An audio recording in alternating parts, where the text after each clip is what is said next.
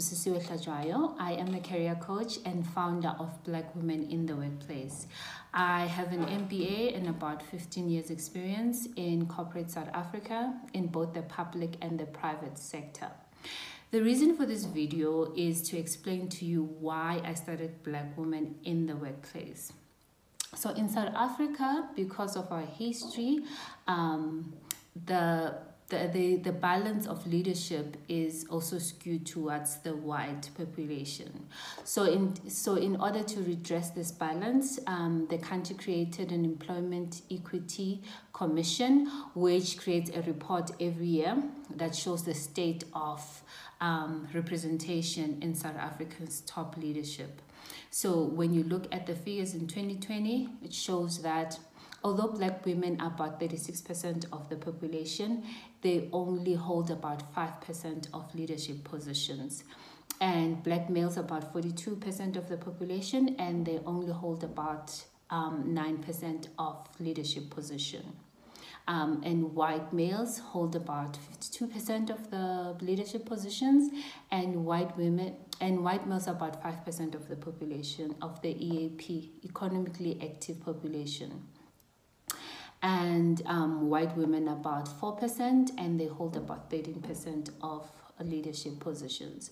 So what you can see is that the state of transformation, the number of leadership of Black women in leadership positions are much less than their population in terms of economically active people, and the rate at which they're getting into leadership is still behind white women and Black women, which are groups of the previously disadvantaged population.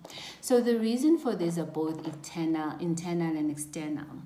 So external reasons, obviously historical exclusion. So because of the history of apartheid and colonialism, Black women and Black people were excluded from these kind of positions. So obviously, then the balance is skewed.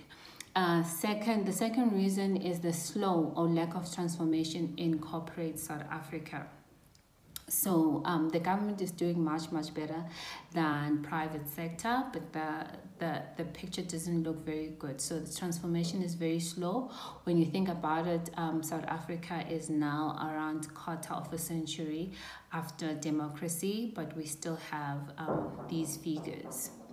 The other reason is bias. So bias could be because of racism.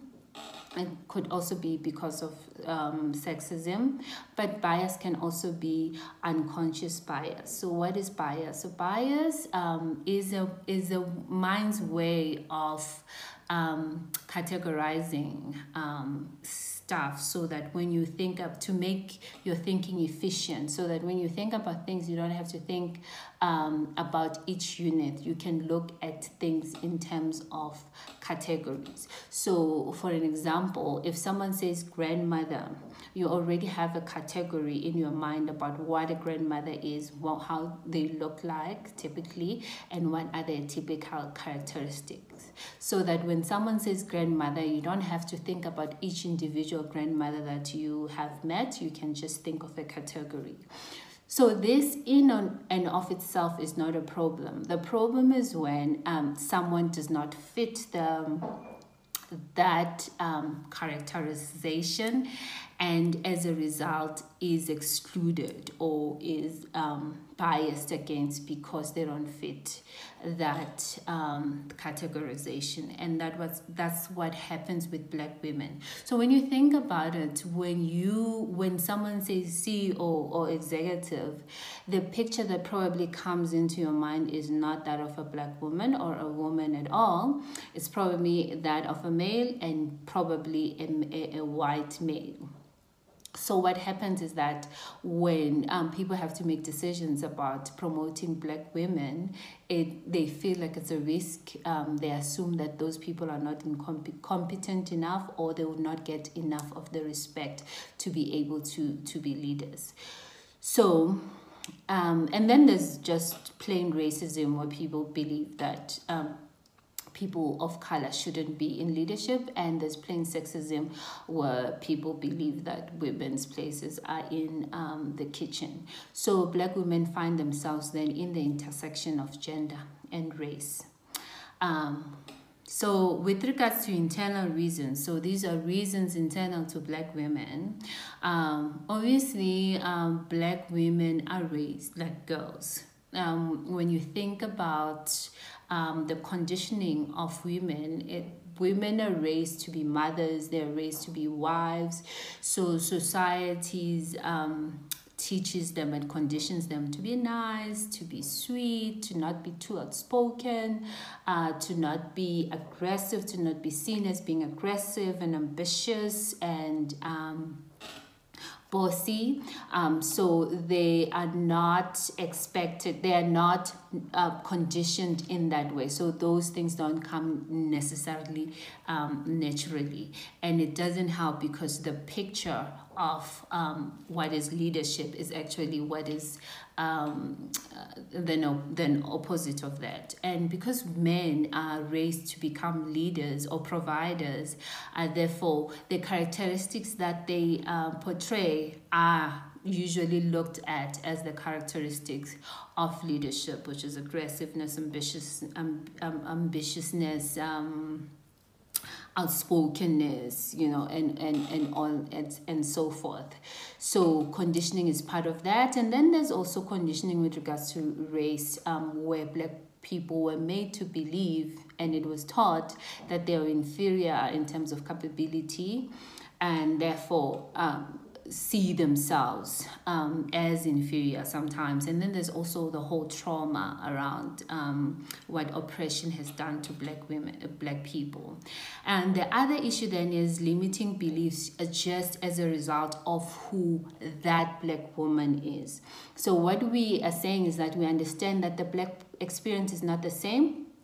Some people come from very difficult circumstances of poverty, of abandonment, of violence, of child abuse, of lack of affirmation. And then some people come from middle-class homes. Some Black people come from middle-class homes where they were affirmed, where they got many opportunities, where they were really protected from the results of Black oppression.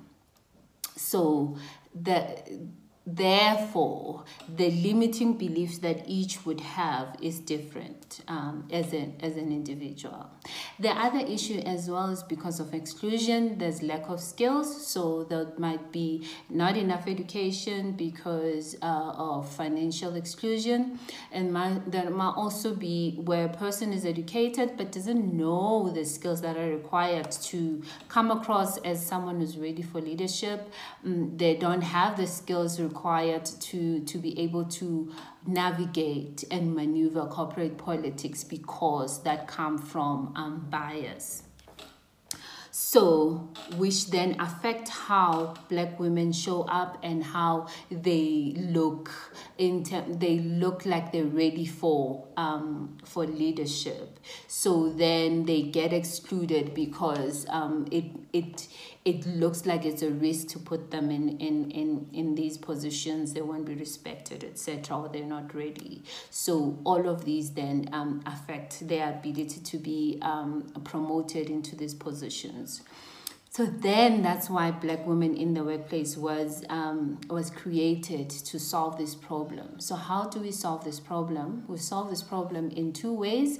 So from a corporate perspective, we have programs that look at helping the company change the culture, transform the culture, which then would allow Black women to thrive in these cultures, because some of the issues are just around culture and value and leadership and how women are treated in that organization.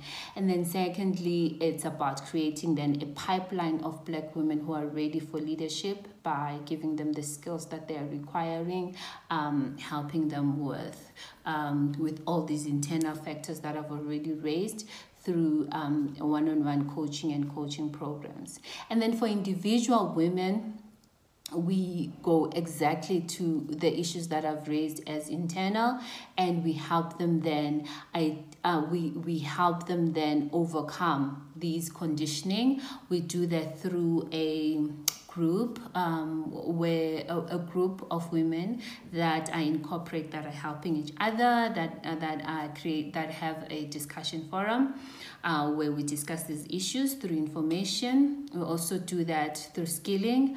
We also do that through an online coaching program, which is called Reimagine the Next Stage of Your Career. We're also doing other programs around leadership. How do you handle yourself when you're already in leadership? And we also do one-on-one coaching as well. So that's what Black Women in the Workplace is all about. If you're watching this on YouTube, please like, subscribe, comment, follow us as well in Twitter, on Instagram, Facebook, and LinkedIn. We are Black Women in the Workplace. Please follow us, comment, subscribe, and like and share. Thank you.